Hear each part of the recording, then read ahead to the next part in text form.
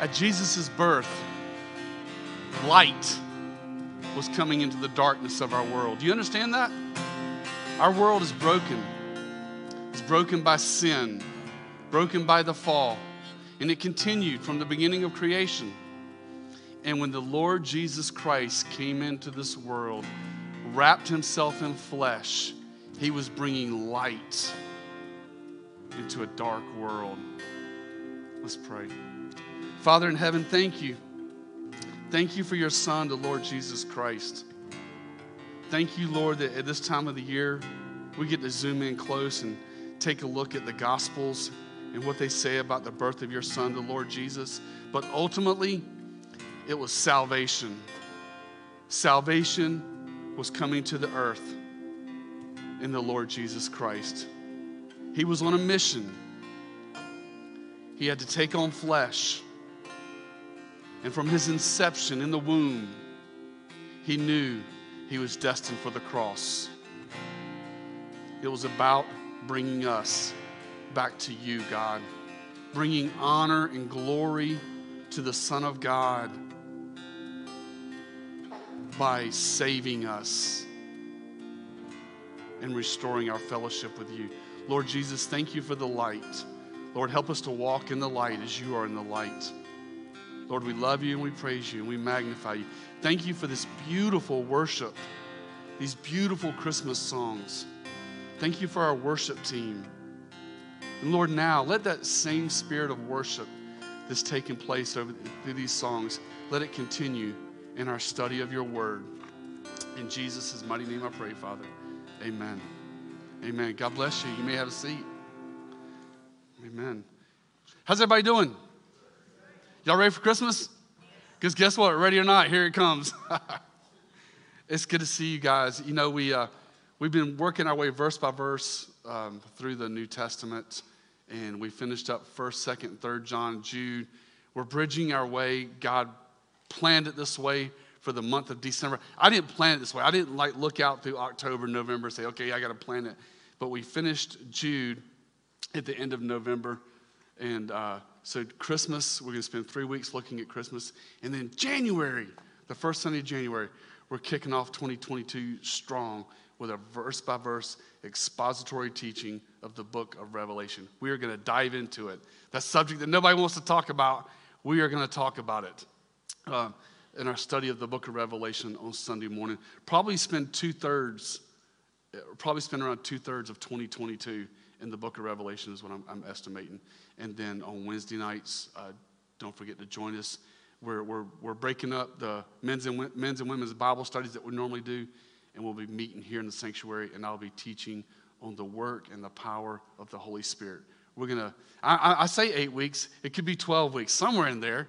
We're just gonna go as the Lord leads us, and we're gonna study what it means to live the Spirit-filled life. So I hope you'll make plans to join us. But turn in your Bibles this morning to Matthew. Matthew, we're looking this morning at the title of my message is The Birth of Christ Jesus the King.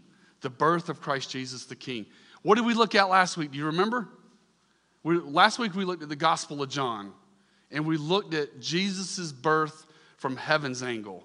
We saw that the Word took on flesh, that Jesus existed before his birth, and in his coming to earth, he took on flesh so that he can make a way for our salvation. So today we're looking at Jesus' birth from Joseph's angle.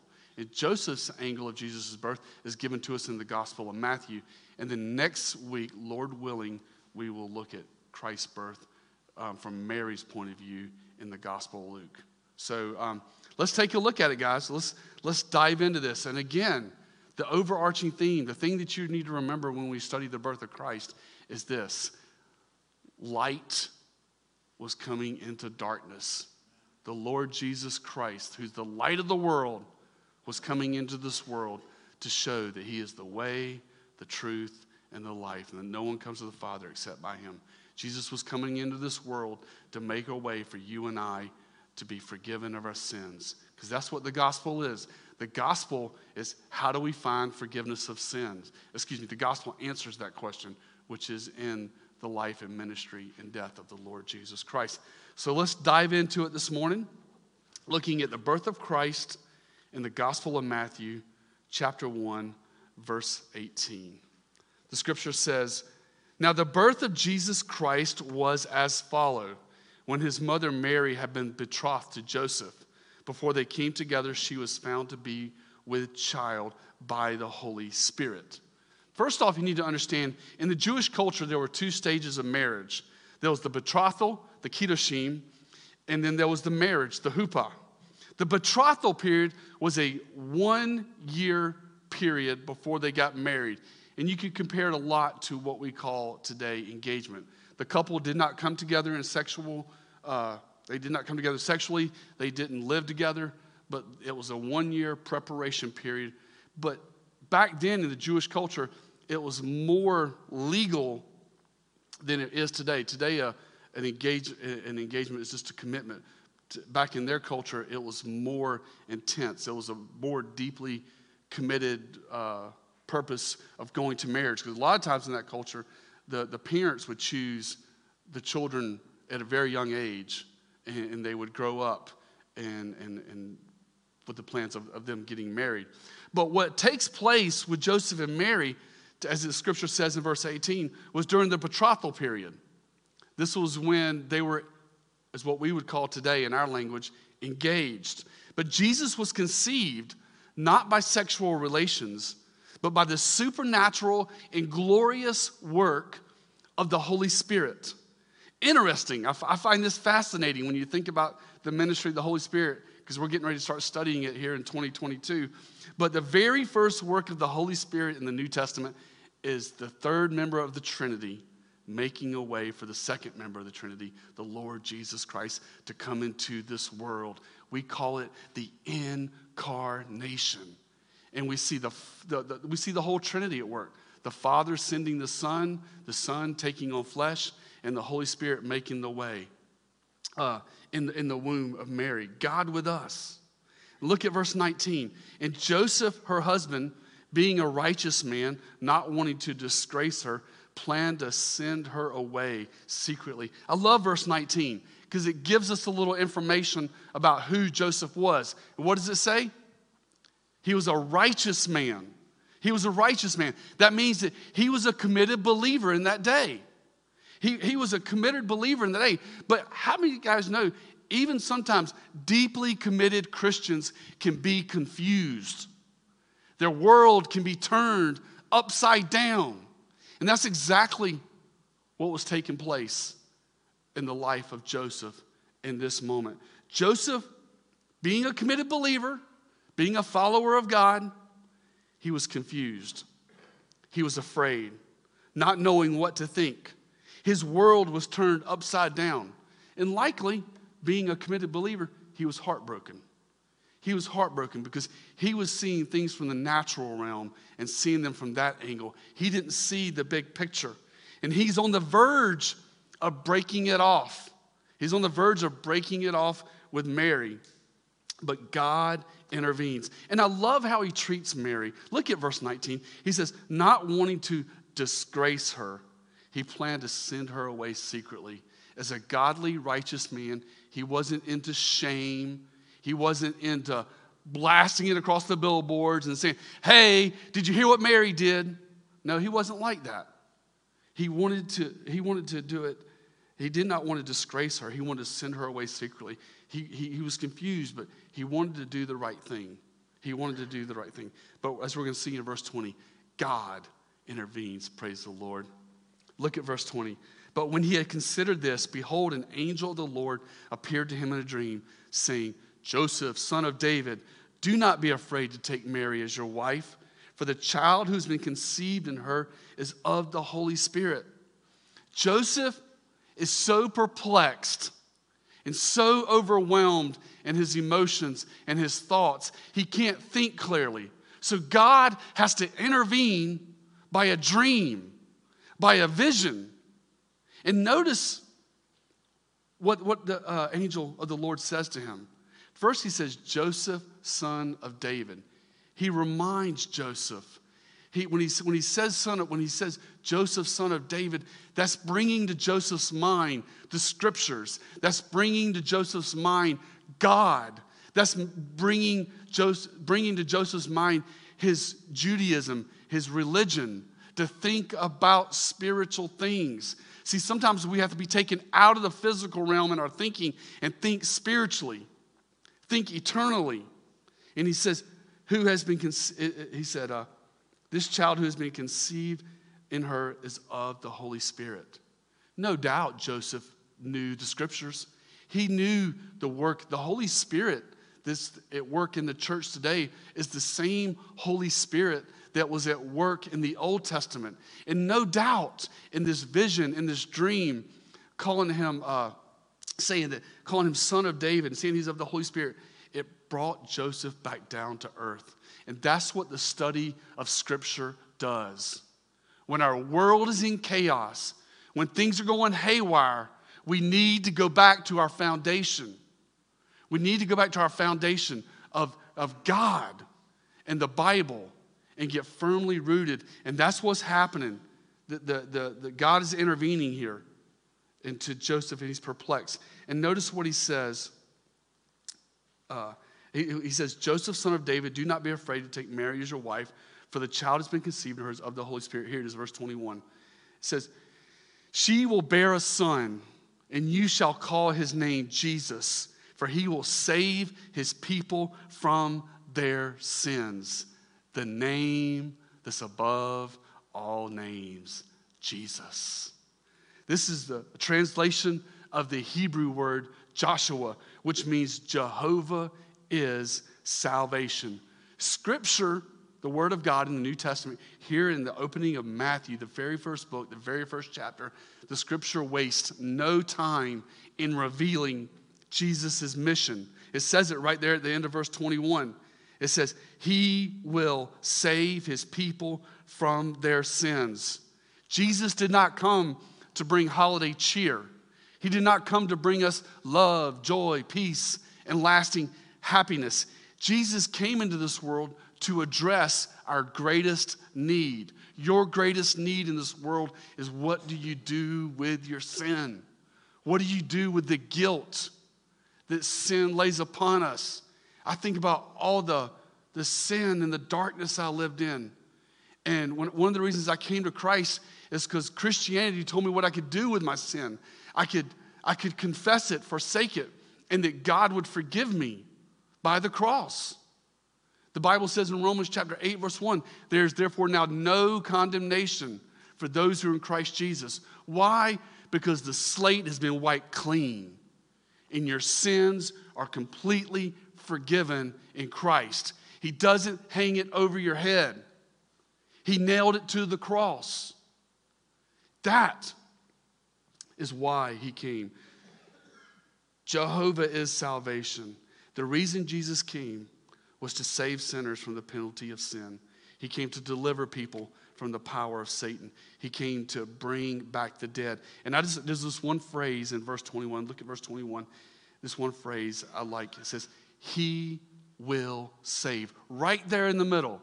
I just want to pull that phrase out just for a second. He will save. So many people struggle with assurance of salvation. And I'm here to tell you, if you struggle with assurance of salvation, he will save. He will save you completely, all the way. He will deliver you. The New Testament uses 3 words that describe salvation. I just want to go over those real quickly. Because it says he will save, but we have to do what the Scripture says in order to be saved. And I just want to give you those 3 words. It's receive, repent, and believe. Those are the 3 words that the New Testament uses to describe salvation. And if you've done those 3 things, you can have assurance of salvation. The first one says you must receive, okay? There is a inviting the Lord Jesus Christ to come down. Lord, I surrender my life to you. Please come into my life. To all those who received him, he gave the right to become children of God. Jesus said in John chapter 3, you must be born again. So in salvation, there is a receiving, okay? There is a receiving. where Christ comes into your life and you receive him as your Lord and Savior. Now, the mechanics of receiving can come down to two words: repentance and faith. Receive, repent, believe. The second word is repent. That word means you turn away from the old life. You turn away from sin. Doesn't mean you're perfect. Doesn't mean you have it all together. But in general, you've turned away and you've repented of the old way of life, of all the sins, and you've turned to the Lord Jesus Christ. That's repentance. And then the third word is trust, is faith. You're living a life now where you're not trusting in your religion, you're not trusting in your church attendance, you're not trusting in your offering, you're not trusting in any other religious duties, but you're trusting in Jesus Christ and Jesus Christ alone for salvation. And if you've done that, if you've received Jesus Christ as your Lord and Savior, if you've turned from the old life and put your faith in the Lord Jesus Christ, verse 21, he will save you, okay? Know that. He who has the Son has life. He who does not have the Son does not have life, for God's wrath abides upon him, John chapter 3. But if we have the Son, we have life. We trust in him. He will save. He is mighty to save. And there's no person in our world that is beyond experiencing salvation. He specializes in saving sinners. Praise the Lord. He specializes in taking people that are broken, that are broken by sin, and turning their life around when they receive, repent, believe, and put their trust in Christ. Again, it's not by works. There's nothing you can do. It's all been done completely at the cross. He will save. Let's continue, verse 22. He says, now all this took place to fulfill what was spoken by the Lord through the prophet. And here he's going to quote Isaiah 7:14. Behold, the virgin shall be with child and shall bear a son, and they shall call his name Emmanuel, which is translated, which means God with us. Now, why is Matthew, he quotes a lot of scripture in here. You need to understand this. The Gospel of Matthew was written to Jewish believers. And there's a lot of scripture, Old Testament scripture quotations in the Gospel of Matthew. And with his audience, he's saying that Jesus is the fulfillment of the Old Testament. That Jesus, all those things that the prophet said, this prophesied in Psalms 22, Psalm 16, Isaiah chapter 7, Isaiah chapter 9, about the Lord Jesus Christ. This is the fulfillment. This is the promised Messiah and King of Israel. This is him. The virgin birth of the Lord Jesus Christ is no accident. It's firmly grounded in the prophecy of the Old Testament. Matter of fact, all of Jesus' life is laid out in the Old Testament. Did you know that? All of his entire life can be put together just from the prophecies of the Old Testament. Micah chapter 5 verse 2 says that this Messiah would be born in Bethlehem. Where was Jesus born? Bethlehem. Psalms 22 lays out the crucifixion in graphic details. Matter of fact, Psalms 22 gives us more details of Calvary than some of the Gospels do. When you put them together, you see the complete picture of his crucifixion and how they crushed him to pieces. Psalm 16 looks to and predicts his resurrection from the dead. Genesis chapter 3 verse 15 describes his defeat of Satan at the cross. There are some scholars have counted, they've counted 333 prophecies of the Lord Jesus Christ in the Old Testament. And 104 of those 333 prophecies were fulfilled at his first coming. Okay? You know, we don't throw out the Old Testament. We don't disconnect from the Old Testament. We take the whole entire counsel of God, because the Old Testament points forward to Jesus, the New Testament looks back at Jesus, and it all points to the Lord Jesus Christ that he's referencing here. Verse 24, and Joseph awoke from his sleep and did as the angel of the Lord commanded him, and took Mary his wife, but kept her a virgin until she gave birth to a son, and he called his name Jesus. Man, praise the Lord for that vision. Praise the Lord for that dream. Joseph is seeing the big picture now. He sees the big picture, and he's starting to understand. He maintains his walk with God. He says, but he kept her a virgin until she gave birth to a son. In other words, they didn't have sex till after they got married. As the Gospels record, that they had many other children after they were married legally in the huppah ceremony. But the way Jesus came into this world, think about it, family. It defies worldly thinking. In our world, people that are important get special treatment and honor when they come into town. By worldly standards, Jesus should have been born in Caesar's palace in Rome, in one of the very top rooms where it's all elegant and nice. Or maybe by the worldly standards, religious standards, the standard of religion, he should have been born in the Holy of Holies within the Jerusalem temple. But no, he came into this world through a peasant couple in a small rural shepherd town called Bethlehem. And the way that Jesus came into this world, he was showing one thing, that he came for all people, rich and poor, young and old. That's the gospel. For God so loved the world that he gave his only begotten Son, that whosoever believes in him shall not perish, but have everlasting life. This beautiful, glorious gospel is for all people, no matter their status. You know, your soul is as equal in value as the soul of the President of the United States. Okay? Your soul is equal in value to the homeless person on Skid Row in LA. Okay? Jesus came for all people. And he came through the nativity, through Bethlehem, through this manger, to show that he came for all people. There's nobody that can say, well, he's up there and I'm down here and he didn't come from me. That's not the case. Let's continue. Let's continue into Matthew chapter 2, which we are going to go to verse 12 this morning. Matthew chapter 2, verse 1 says, now after Jesus was born in Bethlehem of Judea in the days of Herod the king, Magi from the east arrived in Jerusalem. Magi, who were the Magi? Who were these guys?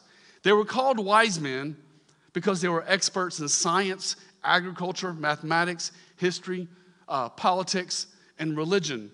They had a special interest in astrology and the movement of planets and stars. According to John MacArthur in his commentary, he writes this. He says these were an elite class of men that would have caught everyone's attention as they came into town.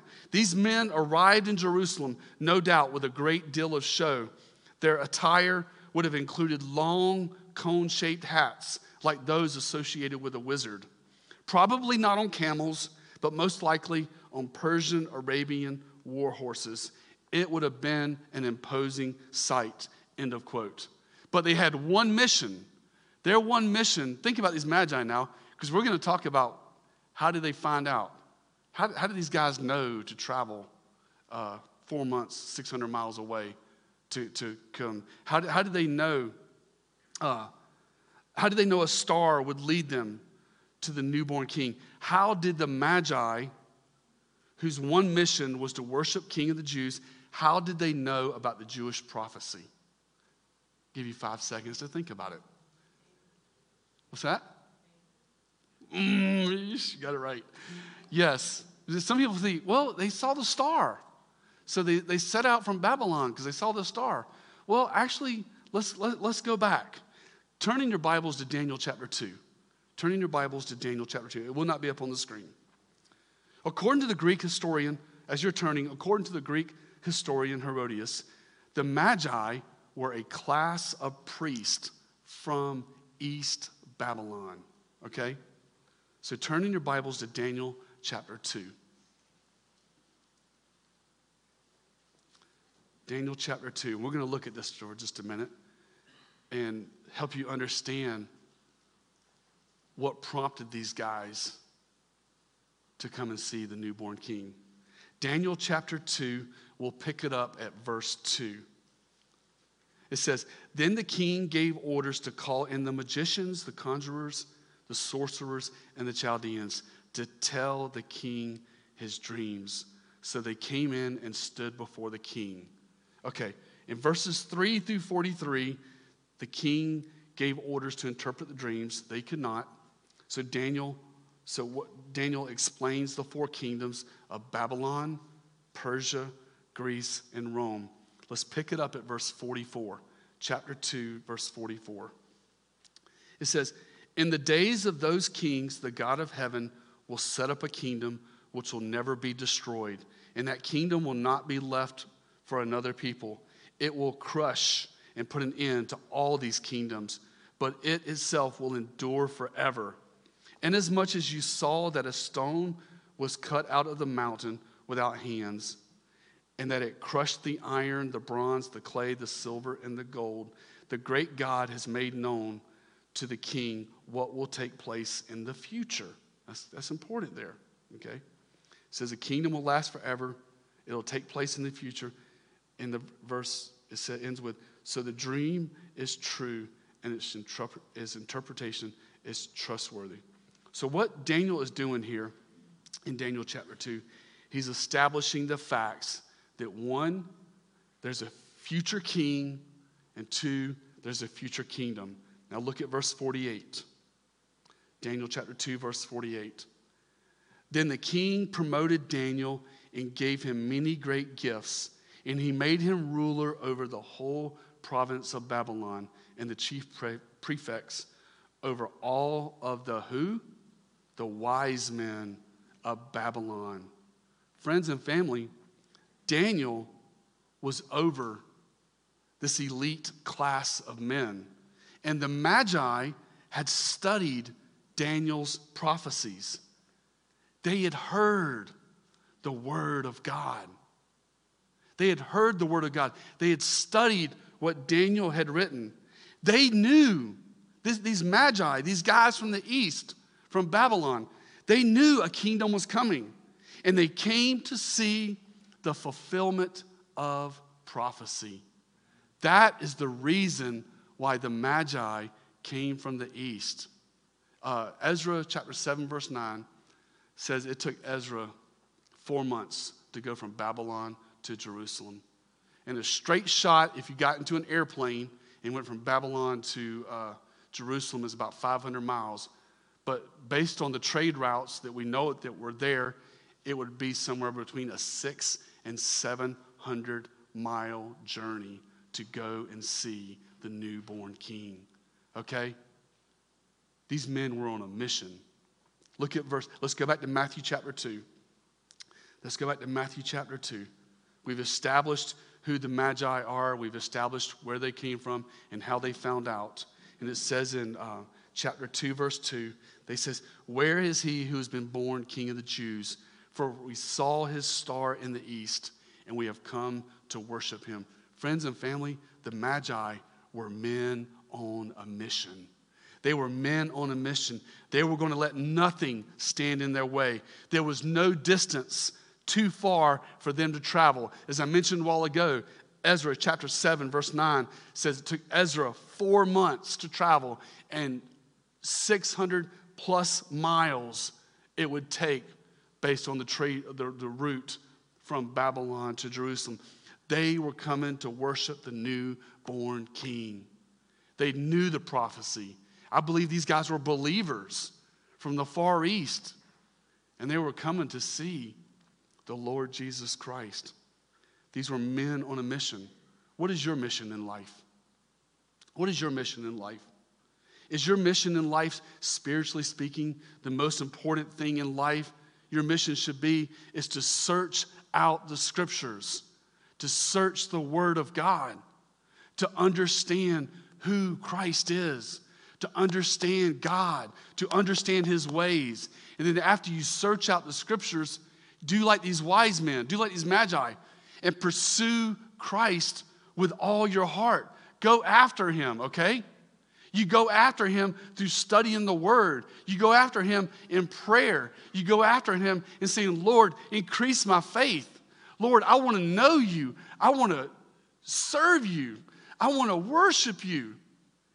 That's how we today pursue Christ with all of our hearts. We search the scripture, then we set in our minds to pursue Christ, and then we go and we worship the King.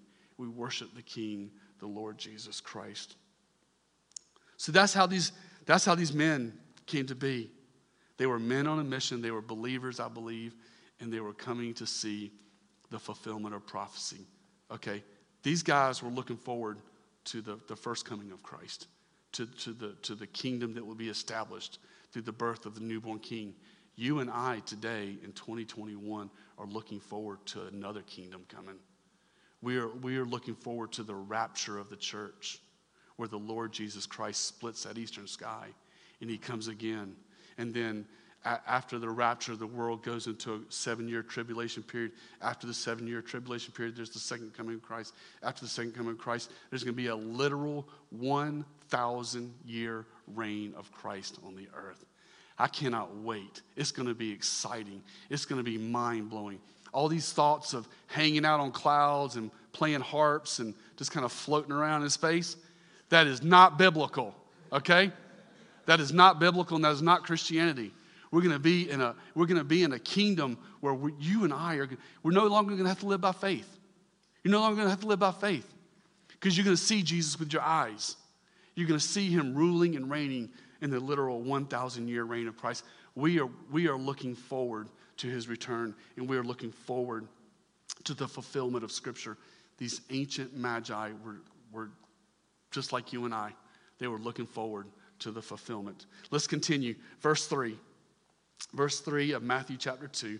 He says, when Herod the king heard this, he was troubled, and all Jerusalem with him. Man, if you want a drama story, then sit back, okay? This passage in Matthew chapter 1 and Matthew 2 is the ultimate drama story. You see the mission of God, but at the same time, you see the attacks of Satan. You see this craziness going on. But in verse 3, it says, when Herod the king heard this, he was troubled, and all Jerusalem with him. Herod the king, he was a very wicked man. He was a cruel tyrant. He was bloodthirsty. He was bent on dominating people. And history tells us he had his own wife and his 2 sons murdered. Okay? This was a vicious, cruel dictator, ruler that was very, very evil. And he says, he was troubled, and all Jerusalem with him. Why was all of Jerusalem troubled with him? Because he ruled with an iron scepter. He was so wicked and he was so mean. He made people fearful of him. That's the kind of person Herod was. Let's continue and let's see. How many of you guys got my email this week? We sent out our weekly email, and I challenged you in the email. I said, read the passage ahead, because in about 3 or 4 verses, we are going to see the most diabolical, satanic, evil statement in all of Scripture. From Genesis to Revelation, you're going to see the most sinister statement in all of Scripture. It's about 5 verses down, but let's continue.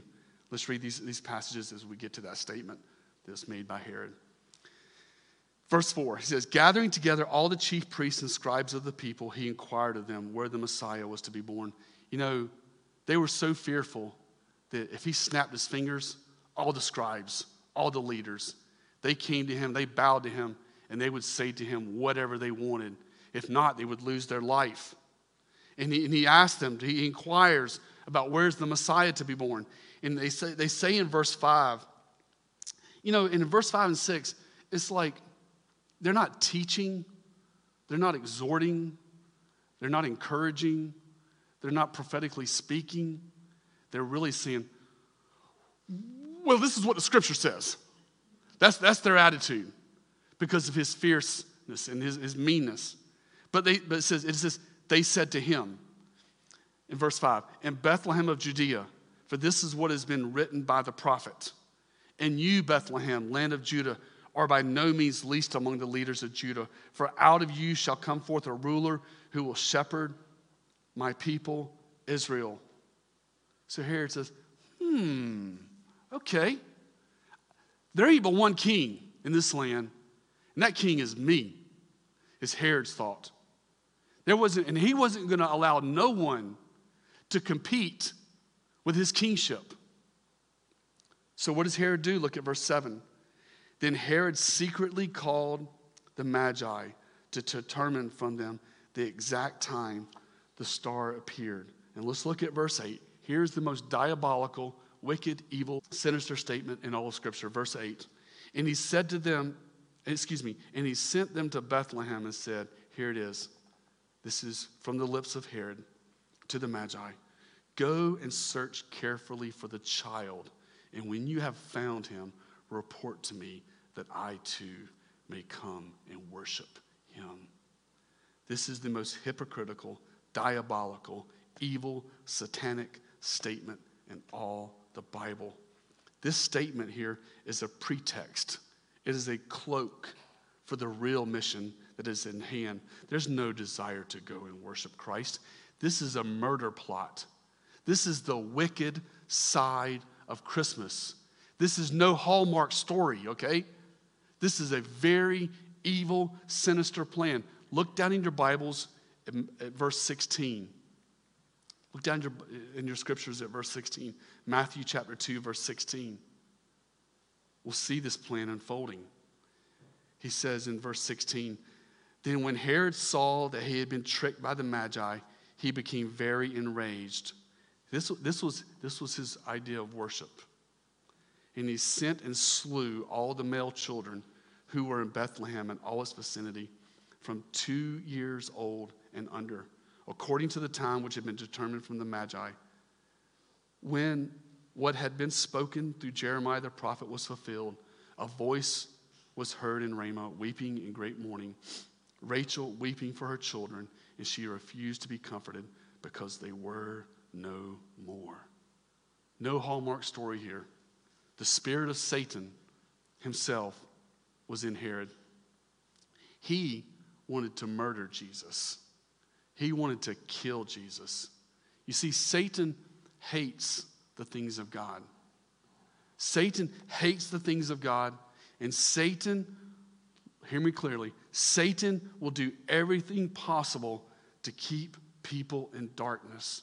It's like he drops a dark blanket over people's minds. He does everything he can to keep them from seeing the glory of the Lord Jesus Christ.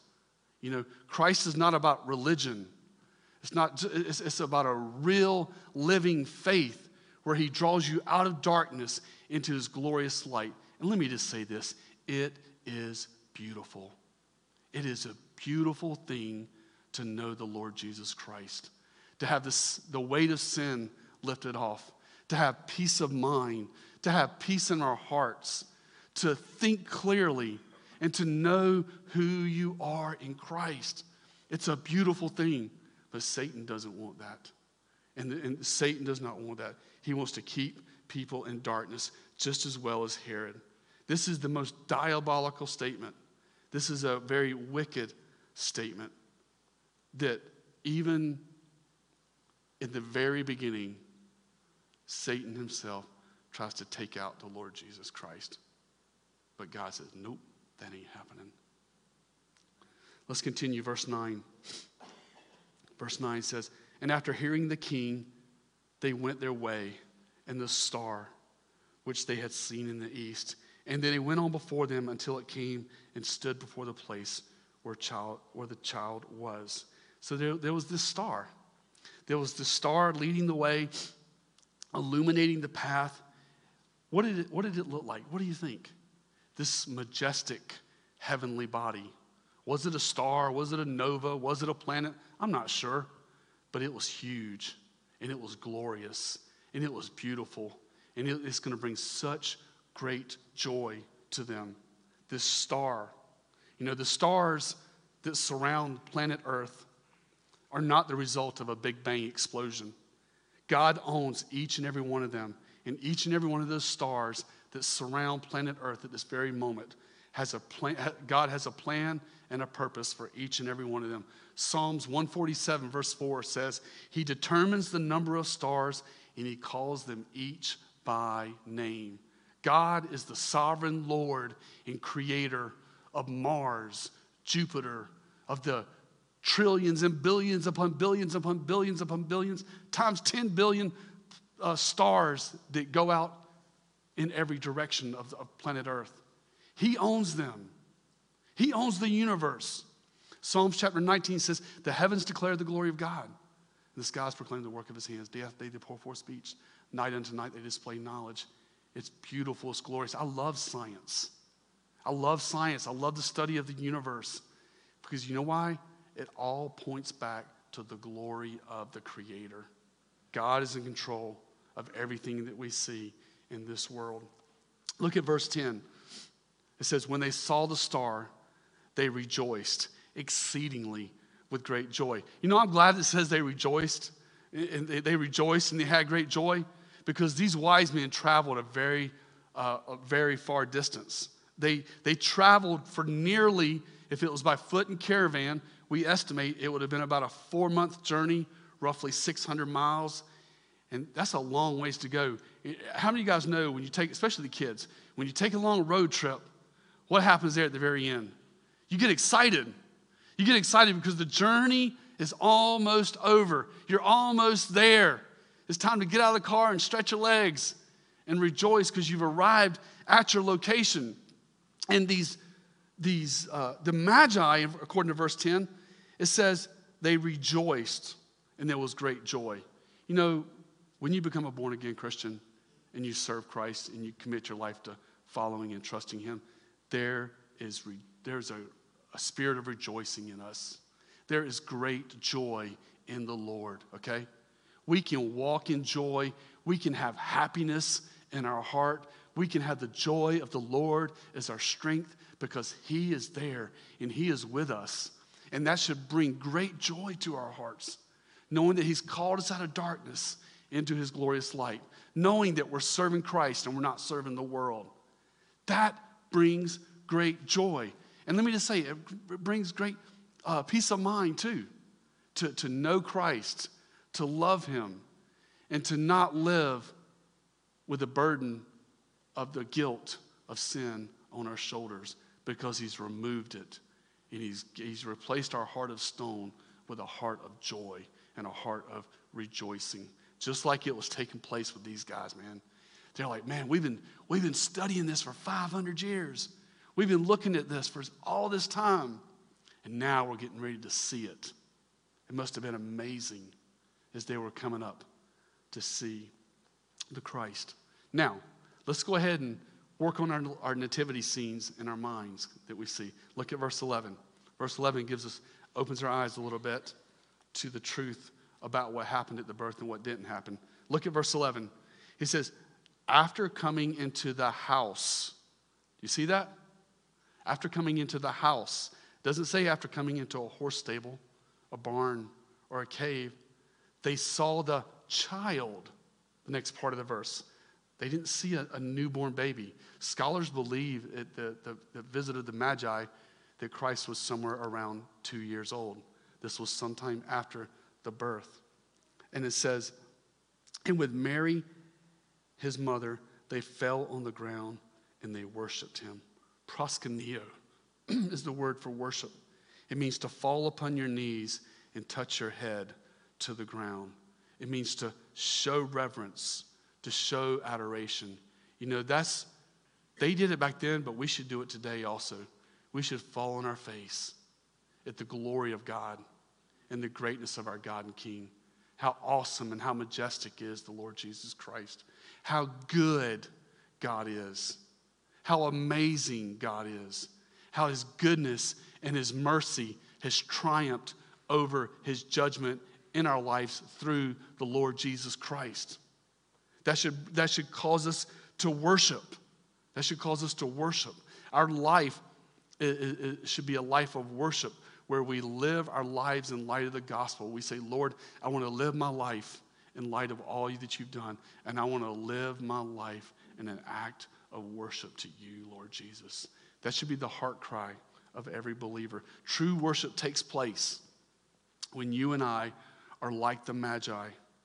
And think about it now. Think about this, family. As we've looked at this story of the Magi, how did they come to this place of true worship?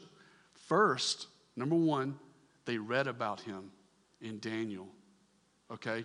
You and I can read about Jesus in Scripture. Then after you read, then you pursue him.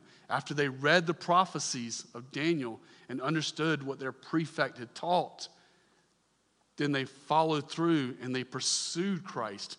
Today, after we read the Scriptures, we say, Lord, I want to take this life like those Magi, and I want to pursue and I want to follow you with all my heart. And then once they saw Jesus face to face, once they saw the baby in the manger, the Scripture says, they proskuneo, they worshiped him. And so you and I should follow that same pattern as Christians. Search the Scripture, pursue him with all of our hearts, and live a life of worship. That is Christianity. Let's finish up. Verse 11, halfway through verse 11. It says, then opening their treasures, they presented to him. And this is where, just so you know, this is where people say there were 3 magi. The Scripture doesn't say how many magi there were, but this is why they base it. This is why we see our nativity sets with 3 wise men. Maybe it was 3, maybe it was, maybe it wasn't, I'm not sure. But whatever the number of magi were there, this is what they presented to him. They presented to him gifts of gold. That presentation, that gift of gold, is a picture of his deity, his kingship. In the book of Revelations, when he comes back, it says he's coming back as what? The King of Kings and the Lord of Lords. Okay? For the Christian, our King and our Lord is not in our state, is not in our country, is not even on planet Earth. He's in heaven above. He's the one that rules and reigns. He's the one that we pay ultimate homage to. He's the one that we obey above all rulers, because he is deity, the Lord Jesus Christ. That's what this gift of gold represents. The next one is frankincense. Frankincense is a perfume. It's a perfume. You know, Jesus was and is the fragrance of heaven. He is the fragrance of heaven. It wouldn't be heaven without the Lord Jesus Christ. Heaven is heaven because God is there, because the Lord Jesus Christ is there. And then finally, opening their treasures, they presented to him gifts of gold, frankincense, and the third one is myrrh. Myrrh is a bitter herb. And I believe that this gift was a prophetic picture. Man, I believe these guys, they knew the Scriptures. I believe they probably had the entire Old Testament. You know, if they had the book, if they had Daniel's writings, then I have no doubt that they had other Old Testament Scripture writings. But the gift of myrrh at his birth, myrrh is a bitter herb, and there was a picture of the Lamb of God being sacrificed at Calvary. That's what the myrrh represents. It represents suffering.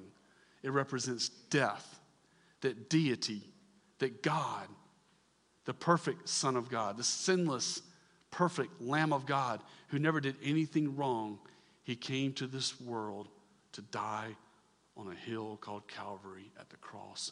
He suffered greatly for our sin. That is the love of God. Romans chapter 5, verse 8 says, God demonstrates his own love for us, and while we were yet sinners, Christ died for us. That is the love of God. And let's finish it up. Verse 12. And having been warned by God in a dream not to return to Herod, the Magi left for their own country by another way. In other words, these were spiritual men. These were godly men, I believe. And they knew, God revealed to them what Herod's true agenda was. And they said, we are not going back to that wicked, evil ruler. We're going to go back by another way. A second observation that I see in verse 12 is, notice they came one way to Jesus, and they met the Lord Jesus Christ, and they worshiped the Lord Jesus Christ. And then the text says that the Magi left for their own country by another way. When you meet the Lord Jesus Christ, it will change your life. It will change the direction that you are going. And the more Christians, the more you encounter God, the more you pursue him, the more you worship him, the more you commit to, man, God, I'm going to serve you. I'm going to trust you. I'm going to get into your word. The more that you do that, the more and more and more that he will change the direction in your life. Are you not going in the exact direction that you hope you would be going in life? Keep pressing into Christ. Keep pressing into the Lord, and he will direct your path. Proverbs chapter 3, verse 5 and 6 says, trust in the Lord with all your heart. Lean not on your own understandings. In all your ways acknowledge him. And what does the verse 6 say? What does the end of it say? He will direct your path. He directed their path. He will direct our path. Let's pray. Father God in heaven, thank you, Lord, for the story, the account of your birth, coming into this world in Matthew chapter 1 and 2. Lord, we love you. We praise you. And Father, help us. Help us to be like these magi. Help us to read about you in the scriptures, study the scriptures. And the scripture says faith comes by hearing and hearing by the word of Christ. Let our study of the scripture drive our hearts to pursue you and to worship you this Christmas season and all of our life. So Lord, we love you and we praise you. And we thank you for this beautiful word that you've given us in scripture as we've studied it verse by verse. In Jesus' mighty name I pray, Lord God. Amen.